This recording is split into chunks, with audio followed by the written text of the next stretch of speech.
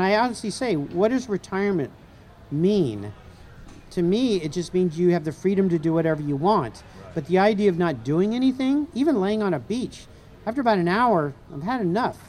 I mean, I want to produce things, create things. I like being creative. I like the marketing aspect of it. So yeah, type A all the way. If anything, I have to be told. In fact, my wife is programmed in my computer, pop up during the day, go exercise. You know, I had a friend that said, as you get older, life is like a toilet paper roll. As the paper gets down, the wheel spins, the roll spins faster, and you start to panic because you're nearing the end. So you got to pick up the pace as that happens. Suddenly, a trip to the bathroom will never mean the same to me again.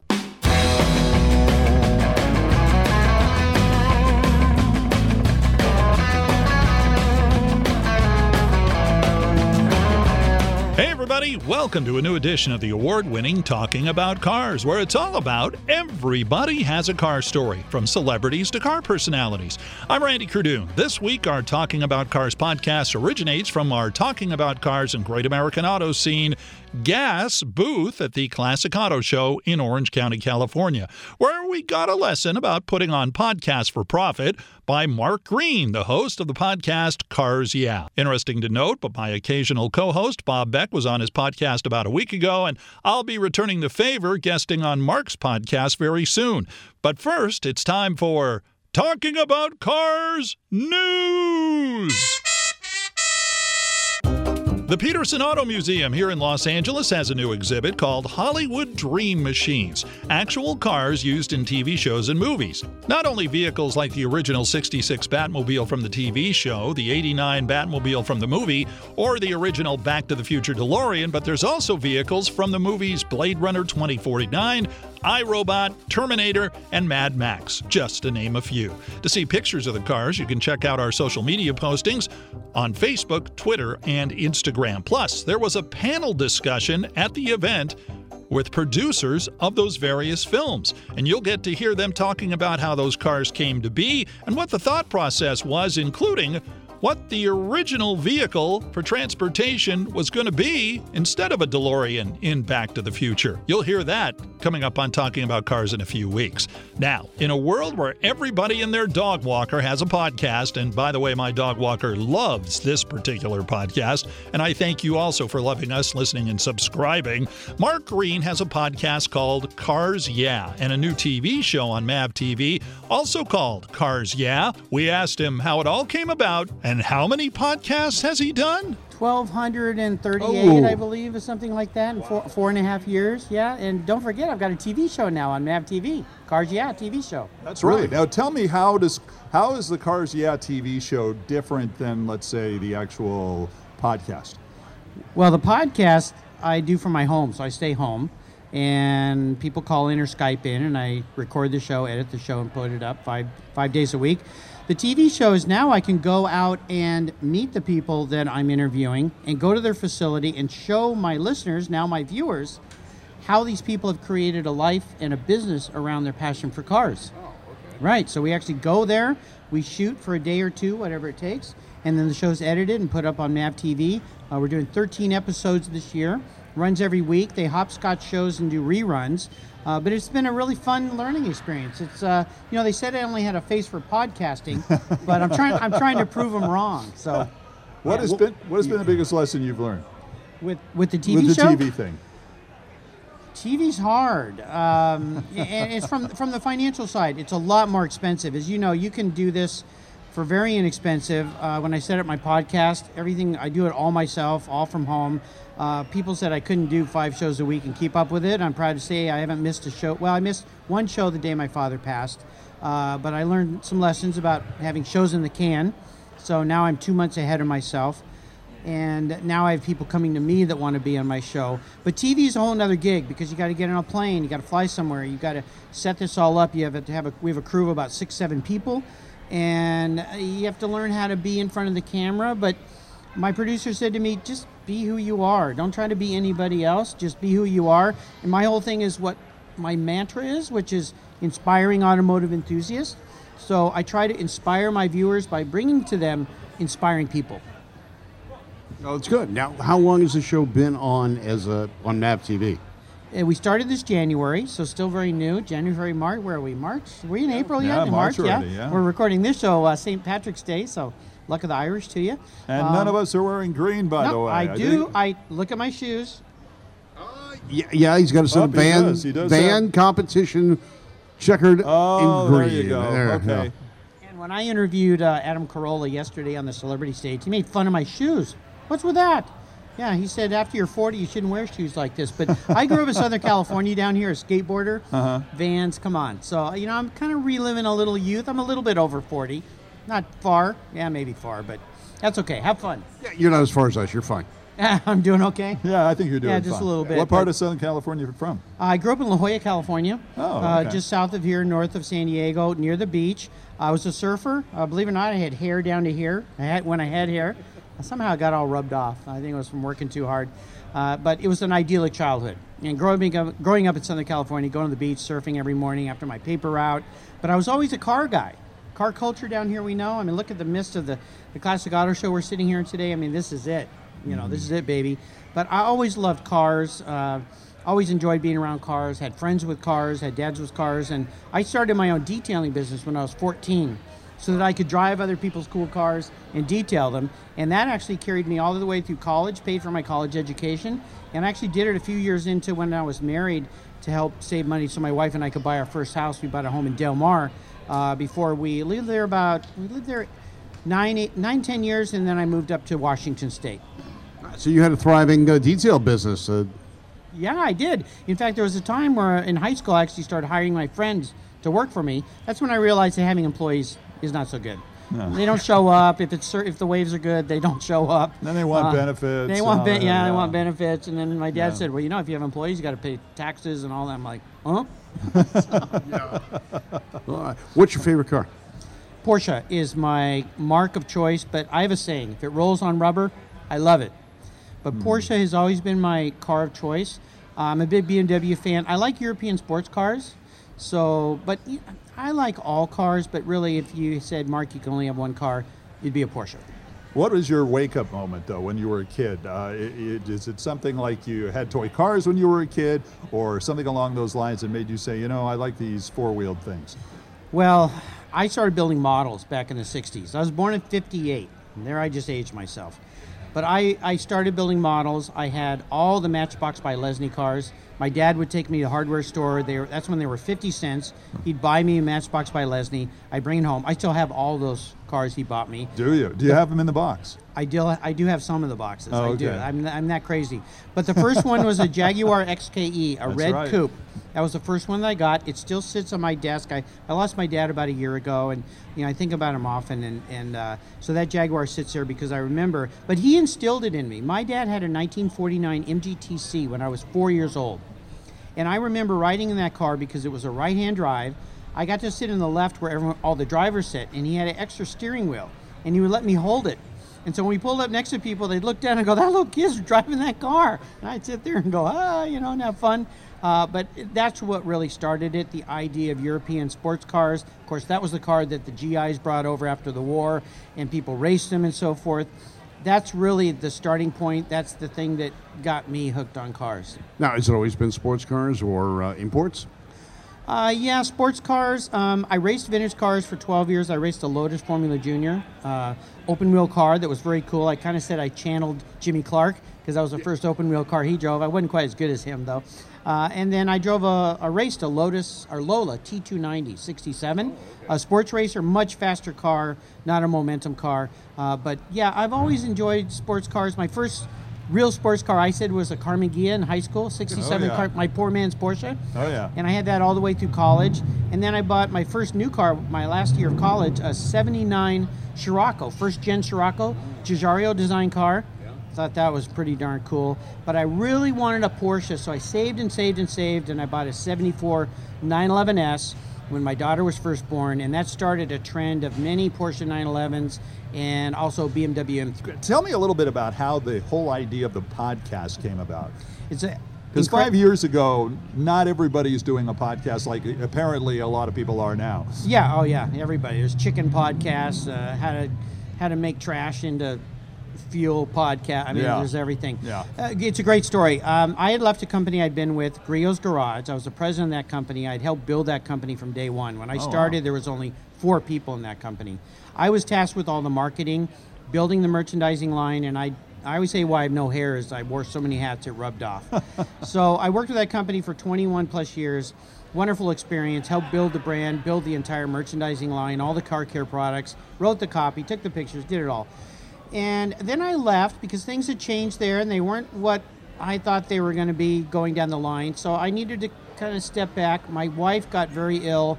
I had to care for her. She was bedridden for 6-7 months. My dad had broken his neck. My mother-in-law got cancer. It was a horrible year. I mean, you just look to the heavens and go, why are you testing me like this? I don't understand. You just keep throwing fireballs at me, and you know. So my son came up with it. My daughter had graduated from college. My son was in his last 3 years of college, very expensive East Coast school, and I was out of work. So the first time in my life, I didn't have income. I'd saved, so I was very good about that, so I could go for a while. But my son came home from school during the summer, and I said, son, what should I do with my life? Now, usually the son says that to the dad. And my son said, hey, Dad, have you ever heard of podcasting? What's that?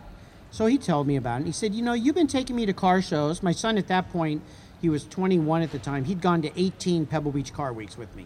I've been going for 30 years. So he said, you always go to car shows and you can't walk by somebody without asking them about their car and their business. I'm very much an entrepreneur. I love business. Why don't you do a podcast about that? So how the heck do you make money doing a podcast talking to people about their cars? He said, oh, come on, you can figure it out. You're a marketer. You have advertisers, right? So long story short, I sat down as my wife was in bed every day and she'd buzz my phone and I'd have to go back and carry her to the restroom or bathe her or make meals for her. And I started watching YouTube. I started calling podcasters. I learned everything I could about podcasting, and I set a goal that 1 year to the day after I'd left my job at Griot's, I would launch a podcast. So, you know, if you set goals for yourself, you have to work towards something. You can't just keep putting them off. And that's what I did. And so my first podcast came 28th of May. It was a guy who had started, Rick Cole, who had started Rick Cole Auctions, the first guy to do auctions at Pebble Beach during Car Week. And it took off from there. And I work a lot. I get up in the morning, I commute down the hallway. I used to wear out tires. I wear out slippers now, which is marvelous. And I just went to work and I just started learning. And what's come out of this is not only an incredible relationship with an enormous amount of people, but I've started to get hired to be keynote speaker today, or last 2 days at the Classic Auto Show. I've been the MC on the celebrity stage. I've got to interview dozens of people, all of which have been guests on my podcast, which was pretty cool. I got to actually meet people that I'd never even met, and some pretty famous people. And it's just taken off. I've been hired as a consultant. I've been doing mentoring for young people. I mean, all these different touch points, and now I'm doing a TV show. I mean, if you told me all this 5 years ago when I was having that walk with my son going, what am I going to do the rest of my life? I would have just said, you're crazy. Here we go. Here we are. Mark, you talked about really getting all of this information from people before you actually started the podcast. Was there one bit of information, one bit of advice from a podcaster or somebody like that before you started that really kind of stands out? Yes. And boy, I wish I had your voice as a podcaster, because you have got a really nice voice. Thank you. Yes, I'm about to work on that. It's marvelous, both you guys. Yes. I reached out to a lot of podcasters, and what I learned was, and this is why I set a very high goal, you have to be persistent. You have to put yourself out there all the time to build up a business as fast as you can to look as big as you can possibly look. So I looked at a guy named John Lee Dumas, who has an incredibly financially successful podcast called Entrepreneur on Fire. And I reached out to him and I talked to him. And I said, you know, how are you doing what you're doing? What are you doing? He was doing 7 days a week podcast. Yeah, and it was making millions of dollars. So I'm sorry, a podcast making millions of dollars? Literally, netting. Yes, yeah. Yeah, look him up. If you go to his website, he actually shows you his monthly financial statements. And I didn't believe it at first. I said, this has to be fake.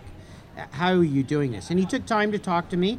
I joined his podcast group that helps me kind of learn and talk to other podcasters. It's, you know, you want to get involved with a group. It's like cars. Join a car club. You'll start to meet people who can teach you things about that club, can teach you which kind of cars to buy, fine cars to buy, how to restore, what to look for, so forth. And he said, look, the way I built up my business quickly was to be consistent, persistent, and be professional, and just keep putting it out there and just put it out there. Well, luckily, I'd saved up enough. I created a financial runway for myself so that I could do that for the first couple of years and not make an income and not worry about it, although I did, because for the first time in my life, money was coming out of my bank account instead of in. But my wife kept encouraging me, saying, you're investing in yourself. Keep going. And then after 2 years, when I had met some of my goals, but not all of them, I said, if I don't meet this financial goal by 2 years, I'm going to quit. And she goes, look, it's 2 years. You've done, at that time, 500 interviews. You can't quit now. You have to keep going. So having a partner like that, my wife and I have been married 35 years this year, was tremendous, because you just kept pushing me whenever I felt, because, you know, when you work on your own, there's no one to banter off of. And the people I interview, although I talk to people from all over the world every day, you're not going to tell me your worries. You're there to make them look like a star. Right. So I'd hang up the phone and go, man, this guy's life is all together. Look at the business he built. What about me? What am I doing? But my wife was always encouraging. And then this TV show came along, and it was like, a TV show, really? And all these other opportunities have come along. And if you just keep putting yourself out there and treating people well, giving back, and that's what Cars Yeah is all about. My mantra is inspiring automotive enthusiasts, and it's a double entendre. I inspire automotive enthusiasts by talking to inspirational automotive enthusiasts. So it's always giving, helping people, encouraging people, and all of a sudden, you know what? Things start to flow your way. It just happens. Is there any cars, and Randy normally asks this, so I'm going to steal it from him. What car that got away would you like to get back? Oh, you don't even want to know. Maybe you do. There was a guy when I was a little kid that lived up the street. He was like this cool bachelor. You know, our street was a traditional street in any block. Fathers, moms, kids. But this guy was like the cool bachelor. He had a 58, the year I was born, Carrera Porsche Speedster. A Carrera. And he used to surf. So I surfed. You know, if you know that car, it's very small. So we would stick our surfboards nose down. This is back when surfboards were small. Behind the seats, and he would take me surfing. Well, I think I was 15, and he said, hey, Mark, you really, and he'd let me drive his car a couple times before I had my license. Don't tell my mom, although she was here today, so hopefully she's not listening. And he said, I know you love this car, I'm going to sell it. Would you like to buy it? Yeah, I'm 15, I'm going to turn 16, so what do you want for it? He said, you know, I think I'd probably want about $2,700. Okay, now anybody who knows today what one of those cars is worth, Right. multiples of millions. Well, back then, this was 1974, I think, so that was a ton of money for a little kid. So I run to my parents. My dad goes, that old beat-up car? Now, it wasn't a Concours car. It was a driver, but again, it was about 10 years old. But it was a little Porsche. It didn't even have a top. And so I begged my parents. I thought, how can I do this? I'd raised some money, like $400 from but I was still like $22,000 shy. He sold it to somebody else. To this day, I remind my mom how much that car would be worth today. Yeah, the coincidence of that is Randy and I were talking about that just last night. We were talking about the Carrera, the difference between the engines and such, and I had the opportunity to go through Vasek Pollock's shop years ago and saw the guy getting his mechanic, who used to work for Hoffman, working on a bunch of Carrera motors getting ready for the historics. And we talked about the Speedster and the difference between that, and then we talked about how Hoffman had convinced the factory they needed a low-cost sports car to compete against the MGs and the Triumphs of the time. So what you're talking about is apropos to what we were talking about just last night, and it shows how small the minds of car community is. How small our I believe minds there's are. another way to phrase Is that, there? Bob. I couldn't think of it at the time. Well, here's the deal. I just spent a day with some of those cars. We shot one of the Cars Yeah TV shows at John Wilhoit's shop in Long Beach, just right up the road from here. And John restores some of the finest Porsche 356s in the world. He's been in business 40 plus years, and in his showroom were several Carrera coupes, 356A coupes, a Speedster. He was working on a car for Seinfeld there, 912s. You know, I was in heaven, and we got to go for a ride in a 59 coupe, and I love those A coupes.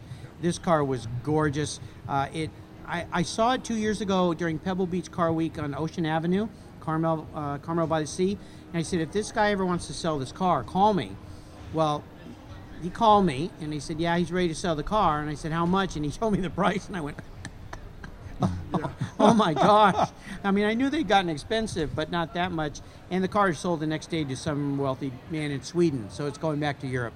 Yeah. But I got your ride in it, so. So you have a show on MAV TV, and I Yep. think a lot of potential podcasters or podcasters that are out there right now would think to themselves, well, I can do that. I should be on TV. Of course. Talk a little bit about how that happened. Oh gosh, well, I'll do the condensed because it's a very long story. TV's not easy anymore. TV's changed radically because TV's dying. Now I'm saying that while I launch a TV show, but it is. I shouldn't say dying. It's evolving into something very different, and we all know that. If you look at how much time you spend on TV now compared to the computer, YouTube, social media, and if you really track that, you'll see that all that spare time you used to spend on TV, you're doing that other stuff, right? And that's what's taken away from TV. Sure. I was initially approached by the folks that what used to be Velocity, now Motor Trend. They were trying to do something a little different than the traditional build shows, and we talked about maybe doing something. I went out and shot a couple episodes. I funded that myself to show them that Cars Yeah Podcast could be an interesting, cool TV show. They liked it. They assigned a producer to me, and then everything went really quiet, and I couldn't figure out why, and people weren't calling back. I'm like, oh man, this really is not so good. Well, turns out Motor Trend was coming in, and if anybody goes back and looks at the transition that happened, a lot of people that were at the network before are gone. So this is what happens in big businesses. New people come in, they bring in their own folks. So I said, you know what, this could never happen. We finally talked to them. They said, sorry, this could be a long time. My producer The transition being a long time. The transition, right. we could call you next week and say, okay, or it could be next year, or it could be never. I said, well, we've already done this. I'm not going to wait anymore. Where can we go? Well, the producer I hired, Leonard Carrillo from Da Vinci Films, he had done a series for Titan Gilroy, Titans of CNC. He's worked in the TV film industry. He said, I have a connection at MAV TV. Yeah, it's maybe not as big as Discovery, but it's a platform where we can start. And the key is you'll own your own show versus Discovery owning you as just a pretty face. Dare I say that? Pretty face? Or a host. Let's call me that. Pretty face might be a stretch. So this way, I own my own show. I'm the executive producer. I own the show. That means I can do whatever I want with it later on or down the road. I can go to Sony Global, which we're talking with about distributing it worldwide. I can then take it back and put it on YouTube and do a YouTube launch. I can sell it, syndicate. No, I should say syndicate. Let's hope we get syndicated someday. I could sell it to another network for them to pick up, like Mark Warman does with Graveyard Cars. He produces his own show, and then he licensed that show to be shown in different networks. And I'll tell you, I called Wayne Carini, who has 13 years of doing a very successful, probably the best car show out there. Absolutely. And when I first got this call, I said, Wayne, what am I about to step into? And he said, well, let me tell you. And he gave me some marvelous advice. But one thing he said that stuck, if you could own your own show, that's the key. Because I wish I could say that about what I'm doing. And so this, I always say maybe I dodged a bullet somehow, and that this transition that happened, you kind of go, things happen for a reason. Mm-hmm. You hope, you think that's why, instead of saying, woe is me, take an opportunity, run with it. And that's how I've ended up where I am. So we've done 8 episodes so far. We're doing 13. And we've got another year to go next year. So here we go. Let's do it. And you're still doing the Monday through Friday podcast. I have not stopped doing the podcast. That's my bread and butter. It earns me enough to pay all the bills. It gets me out there. It keeps me out there. And now the podcast plays off the TV show. Mm-hmm. The TV show has more eyeballs on it because it's just a bigger platform. That's bringing up the download numbers, which is helping. So now when I go out and try to solicit people to sponsor me, I can say, well, now there's more people listening to the podcast. That's why you should be here. And we try to offer deals to potential sponsors for both platforms. So I'm promoting them in both places all the time. All right, so if someone wanted to sponsor your podcast, what are your rates? Maybe we got someone listening right now that wants to get some airtime. Right. I have 3 different rates right now. I have what's called an intro, a mid-roll, outroll. If you're at the beginning of the show, it's $150 a show. I do 22 shows a month, so you're running close to $4,000 a month. The mid-roll is a little bit less than that, so you're going to be somewhere in the $3,200. And then if you're at the end of the show, you're going to be somewhere in the $2,900 mark. And how many shows do you get for that? You get a full month. I do 3-year contracts, so you get 21 shows basically. Yeah, so that's pretty good. And what I do for people is I write and produce their commercials for them. So they don't even have to go through an agency and pay for that, because I did that for 20 years at Griots. I know how to advertise. I wrote all the copy. I just recorded it in my voice. So I become an ambassador, an endorser of their brand. In the case of one of my long-term sponsors, Covercraft, they're now sponsoring the TV show. So in the case of the shows I'm doing now, we're sending covers ahead. We cover a car. I do a reveal, talk about Covercraft. I talk about them every day on my show. So I'm promoting them every which way that I can do that. Right. And that's what you have to do now, is you have to find a way to champion those sponsors all the time. And that's why you see these car shows. You see celebrities in the booths of people selling cabinets or oil or whatever it is. I mean, you got to find ways to be out there with them all the time. It's unless you're a movie star, I guess, or a big TV star. You just have to do that. That's interesting, though. Because a lot of people do that. We've seen Dennis Gage with his show. They'll do segments. You see My Classic Car. All Girls Garage. Yeah, They'll sit there, Bogey and Christy and Rachel, and they'll have all that stuff, and they do segments with their sponsors. They do. You have to do that. All those people you've talked about have been on my show, and they've all become friends. Like the show I did here, we did a wonderful women's panel with Bogey was one, Jesse Combs, Tina Smith. I mean, there's all these great people, and Lynn St. James, of course. Linda Vaughn was there too. Linda Vaughn showed up. I didn't know she was going to show up today. Yeah. And here's the deal. I've been chasing Linda Vaughn. She's been struggling with some health issues. So that's nice. It's easier in the kitchen when she's just. Yeah, don't tell my wife I've been chasing Linda Vaughn. No, I'm going to get in trouble. No. But today she goes, Mark, she's so sweet. She gives me a big hug. I'm sorry. She goes, but she's feeling better now. She's going to have time for me. So she's promised me she's going to call in. We're going to do a show with her. Yeah, we've had her on the show here. She's fun. She's a lot of fun, great. and she's got great stories. I saw her when I was a kid. My dad took me to Orange County Raceway, and she was at a drag race that Don Garlitz, who's been a guest on my show, was at. So, I mean, all this history coming back together, but also I like the young people and what they're doing. People that are creating businesses, up-and-comers. Big Mike, who's got the Think Bigger project to kind of motivate young people, was here this weekend. So, again, if we're inspiring people and encouraging them, especially to come and work in the automotive industry, that there are jobs that young people can do and have fun and be in this environment, you just need to reach out and find mentors, work really hard. McPherson College has a 4-year degree to do restoration work, and we talked about this some on the stage, that these people that have these shops, they need young people to come and work in them, and they're willing to teach them and help them.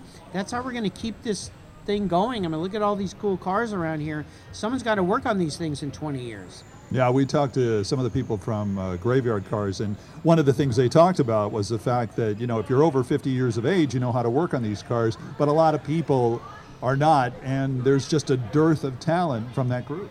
Exactly. And so those guys are trying to find the young people, and I think it's like, I like what Mike Rowe does. He's out there trying to tell young people, a 4-year liberal arts degree that you graduate with $100,000 in debt and you still don't really know what you want to do, is that really a good investment? Yeah, you're making minimum wage. Yeah, it's maybe not a good thing. You could go out and do some cool things. I have a friend with a heating air conditioning company, and trying to find technicians to come and bend metal and make these things. I mean, he's got a starting wage of like $85,000. You need a technical degree probably, but that's a 2-year school, and then they'll mentor you and teach you. And if you like working with your hands, desk work isn't for everybody. No. And sometimes it's not so much fun. Oh, and then there's a plumbing company out here in Los Angeles that's running radio ads saying, hey, we've got these jobs for $100,000. And you're just going, wait, plumbing? A plumber? Well, hire a plumber. They're expensive. But, when you need one, you need one, right? Right. You got stuff flowing in your bathroom. You need someone to come and help you like today. But I think there's tremendous opportunities for young people. And shows like this are really great so they can come out and see these opportunities exist. And say, you know what, I don't have to go to a 4-year college, and I can go do something with my hands. And the thing I tell young people is, you don't have to do that job forever. You can do it for 5 years and then go, okay, maybe I want to go back to school and be a lawyer, a doctor, whatever that might be. Or an announcer. Or an announcer, or a podcast. Let's not get carried away. Yeah, but, or better yet, I encourage people, you know what, as soon as you can, start your own business. That's what it's all about. Yeah. Figure out a way to do your own thing and earn your own way. and set your own course. And I'll tell you, today, this technology, we're sitting here doing this. Think about the technology. Yeah. There's not much stuff needed to do this. My podcast, my operating ratio is like 98%. I have a cost ratio of like 3% to do what I do. I worked in a company where we were lucky to make 10% profit every year. I mean, that was a really good year because the overhead was so expensive. So there's so many opportunities out there, but you have to be willing to work for it. It doesn't come fast. You're not going to be a Kardashian overnight and seemingly making a fortune doing nothing.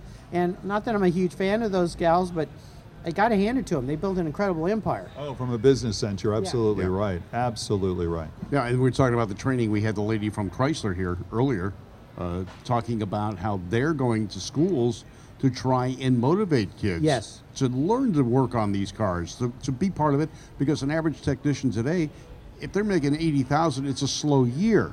Yes, exactly. I have a nephew who worked for 11 years as a technician for Volkswagen. Yeah. He just got hired by Tesla, which he's thrilled about. He said, this company is incredible. I know there's some people out there beating him up, but you know what? They're doing it. Yeah. And they're doing it faster than even the big boys, and I think they're pulling up the big boys. I'm talking Yeah. about the big, to tell them this has to be done, this can be done. And he said, I'll tell you, the customers at Tesla compared to his old company, they are rabid. They're like Apple product customers. And when their car breaks, it's not they don't care, but they're not yelling at you. And he's a guy, how he fixes people's cars is they call in and they go online and he fixes them on his computer and they do things. And, it's incredible. You've been saying, talking about motivating people, and I remember a lot of people have been saying about the podcasting business, about the new business with the Netflix and all those other shows. They are starving for content. Yes. Do you find that still to be the case and about various things that you've seen? Oh, yeah. I heard that when I was approached about doing a TV show. We need content. And we need interesting content that's real because reality TV is getting long in tooth. The fake build shows where they build a car in a week. I'm sorry, you can't build a decent car in a week or even a month or 6 months. But I think people are starving for things, and the shiny squirrel object type phenomenon. People's, their attention span is shrinking. I was talking to Wayne Carini last night. We stayed at the same hotel, and he was talking about. They're even talking in networks about doing, instead of 30-minute shows, doing 15-minute shows or 20-minute shows. Now, his show just got expanded to an hour, so he was saying, well, this will be interesting. We'll see how this works. I mean, he's such a great guy that I don't have any doubt that people will consume that. Right. But, yeah, they're looking for content. So if you can go out and create things, you can do it really well. I follow a young couple on YouTube that sail around the world. Sailing La Vagabond. I'm going to give them a shout out because what they're doing is fascinating to me. They travel around the world on a sailboat and they just videotape it. They do a very good job. They work very hard to do this. And as a result, they've landed $1 million catamaran from a French company who's given them a catamaran to sail around on just so they promote it on their show because they've got millions of followers. And they're now going into their 5th season. And all they do is sail around the world. Now, again, I'm going to caution anybody out there thinking you can get on a boat, make a video, and do this. They work very hard. I mean, they're producing a very quality show, and it's tastefully done. It's nicely done. But I call it my 15-minute sea escape every week. Every Monday afternoon, I stop working because I work like 12 hours a day. My wife's got to get up and stop. And I just sit back. I usually go have something to drink, lemonade or something, and I just watch it, and it just kind of calms me down. But what is amazing to me is they're doing it. We're doing this. I'm doing what I'm doing. You can do it, but you got to work hard, and you got to think out of the box, and you got to produce something that's intelligent and useful to others, not just to you, because it will come back. Do you consider yourself a type A personality? I mean, 12 hours work. I've heard a lot of people who actually continue to just work. Do you consider yourself, is that a requirement really to succeed? A requirement is a willingness to put effort in and work hard. Yeah, I'm definitely type A. I'm laughing at that because I can hear my mom or my sister cracking up, or my wife. My wife and I had a talk with our financial consultant last year, and they always ask the questions, well, when do you see yourself retiring? And my wife just laughs. He goes, why are you laughing? Mark's never going to retire. And I honestly say, what does retirement mean? to me, it just means you have the freedom to do whatever you want. But the idea of not doing anything, even laying on a beach, after about an hour, I've had enough. I mean, I want to produce things, create things. I like being creative. I like the marketing aspect of it. So yeah, type A all the way. If anything, I have to be told. In fact, my wife is programmed in my computer, pop up during the day, go exercise, go for a walk. Don't go to the pantry, because working at home with you can see, the pantry's 5 steps away. It's a bad deal. Yeah, I need to be more disciplined when it comes to that. But yeah, I've always worked hard, and here's why. My dad grew up on a farm in Texas. My grandparents and he worked very hard. Remember, my grandfather rarely came to visit us, and one time when he did, I said, Grandpa, you came all the way from Texas. Why are you going home in 3 days? He said, Mark, the cows don't take vacation. And he worked all the time. My dad worked very hard, so I just assumed that's the way you do it. And I just can't perceive of just sitting around. We have a really short time frame in this planet. And if you're blessed to be able to be here past 60, 70, 80 years or longer, that's it. I had a friend that said, as you get older, life is like a toilet paper roll. As the paper gets down, the wheel spins the roll spins faster, and you start to panic because you're nearing the end. So you got to pick up the pace as that happens. Suddenly, a trip to the bathroom will never mean the same to me again. I'm going to buy those bulk rolls now. Yeah, those huge ones. That's why I always keep it big, so I don't feel bad about that. But no, and here's the key. If you like what you're doing, I know you've heard it before. It doesn't feel like work. It is work, but at least if you like it, you'll be happy. Because I have friends that are super successful. They have tons of money, tons of cars, but they're living for the weekends and they're living to retire. And I have a friend who's a neurosurgeon who's told me, you might not make it. I operated on people every day that got up that morning, thought life was grand, they tripped and hit their head, and now they're dead. So I don't want to be morbid in that sense, but we do have a finite sense of time. We don't know when that's going to end. So make the most of every day and find a way to have fun with what you love. And in our case, look what we're doing. Yeah. I mean, this is a Sunday. There's people laying on the beach, watching a sports game, popping a beer, but we're here working, but this isn't really work, Yeah, right? This is fun. I keep thinking of the guy that wrote the book on how to live to be 100 years old, and the day after he turned 100, he died. Well, if you set that limit, and I tell you, they talk to people. The minute they retire, my sister retired last year, and after about 4 months, she's like, this is boring. How many times can I go to the gym? And now she started a motivational coaching business where she's an accountability coach to help other people eat more healthy, exercise, because we all need that motivation. In fact, Lisa, I should hire you for me maybe to make sure that I got up from the computer and went to the gym, right? And don't go to the pantry. Don't go. Stay away. My wife's pantry's threatened off, to no. lock the pantry. So Close the pantry she doesn't doors, buy step cookies away. anymore. No. Let me throw a car question in here as long as we're doing Yeah. it. I mean, after all, this is sort of a car show. Everybody has a list. We've talked about this, and I'm sure you brought it up on your show, but just for those who haven't heard your show, I find it interesting. Everybody's got a list of the cars they want someday. What exactly? Well, did we ask about garage? What's in your garage right now? No, No, we you didn't. have. Let's ask that. Well, first off, to set it up, what's in your garage, What's in my garage? car-wise? Car? Okay, okay. Well, first of all, my garage is immaculate. My wife cracks me up because she says you can eat off the floor at any time. I'm that kind of a guy. My wife drives a BMW X5. We've had a couple of those. Great car. Mine is an E46 M3.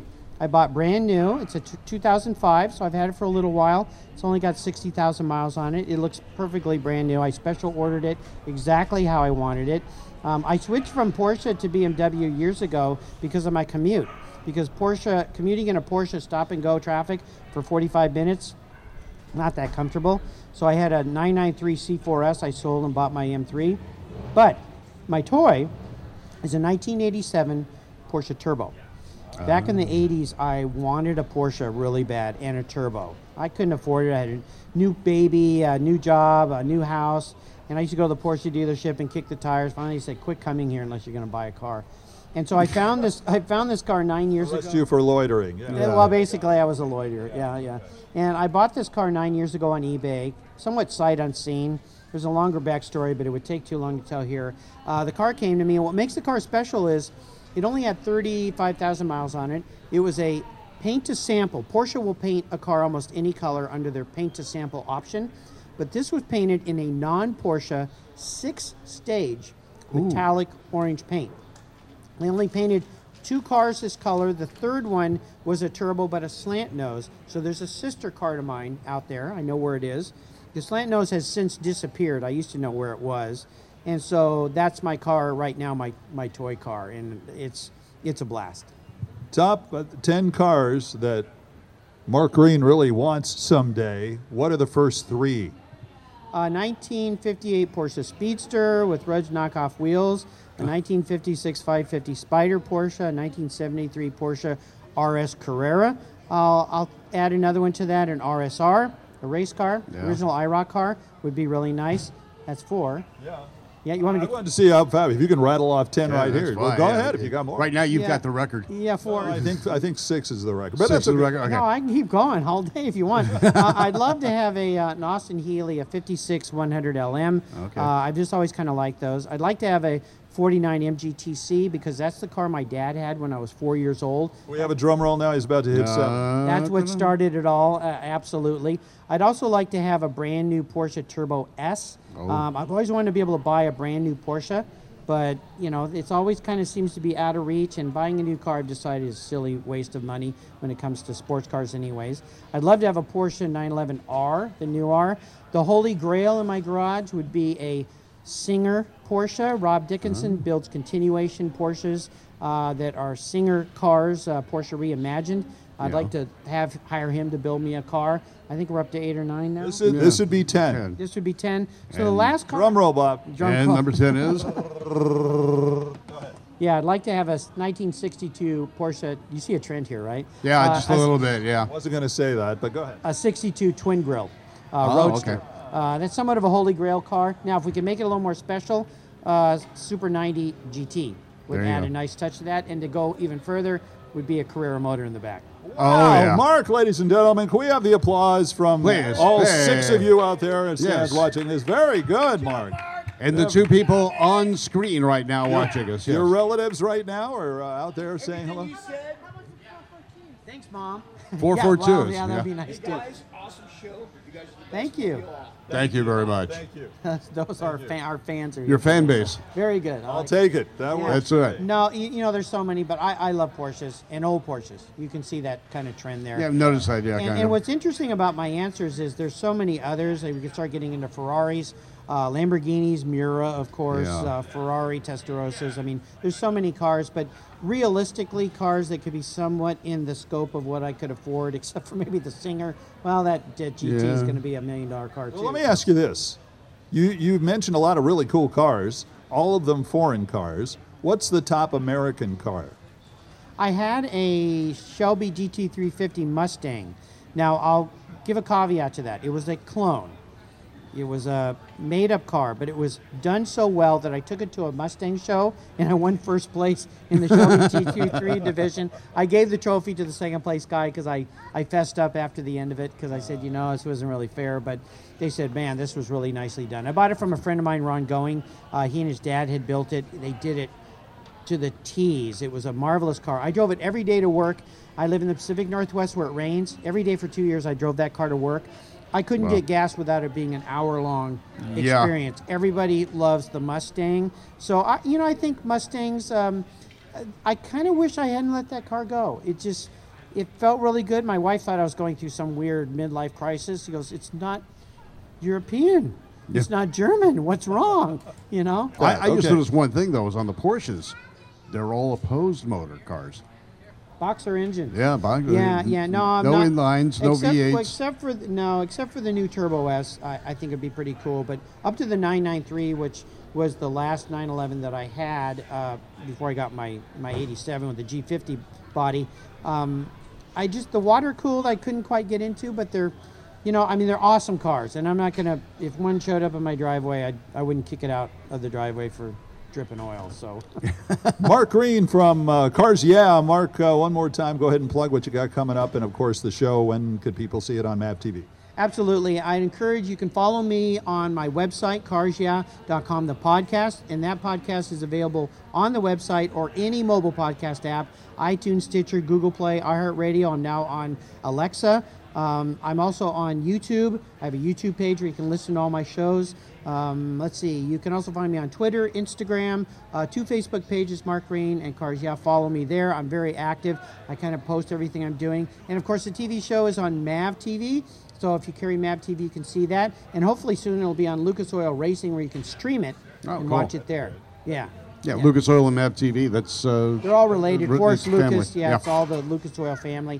And so that's what we're hoping for next. So, catch us. It's a weekly show. It's on Thursday mornings, but you can record it and watch it in the evenings whenever you want to watch it. There we go. And eventually we'll be streaming that probably through the Cars Yeah TV or the YouTube podcast. I got to ask you, I did this last year, you did it this year, the celebrity stage. How'd you like it? You know, it's the first time doing this. This was all new to me. I got invited thanks to my good friend Jeff Perlman. He involved me with the people putting this show on, and it was a hoot.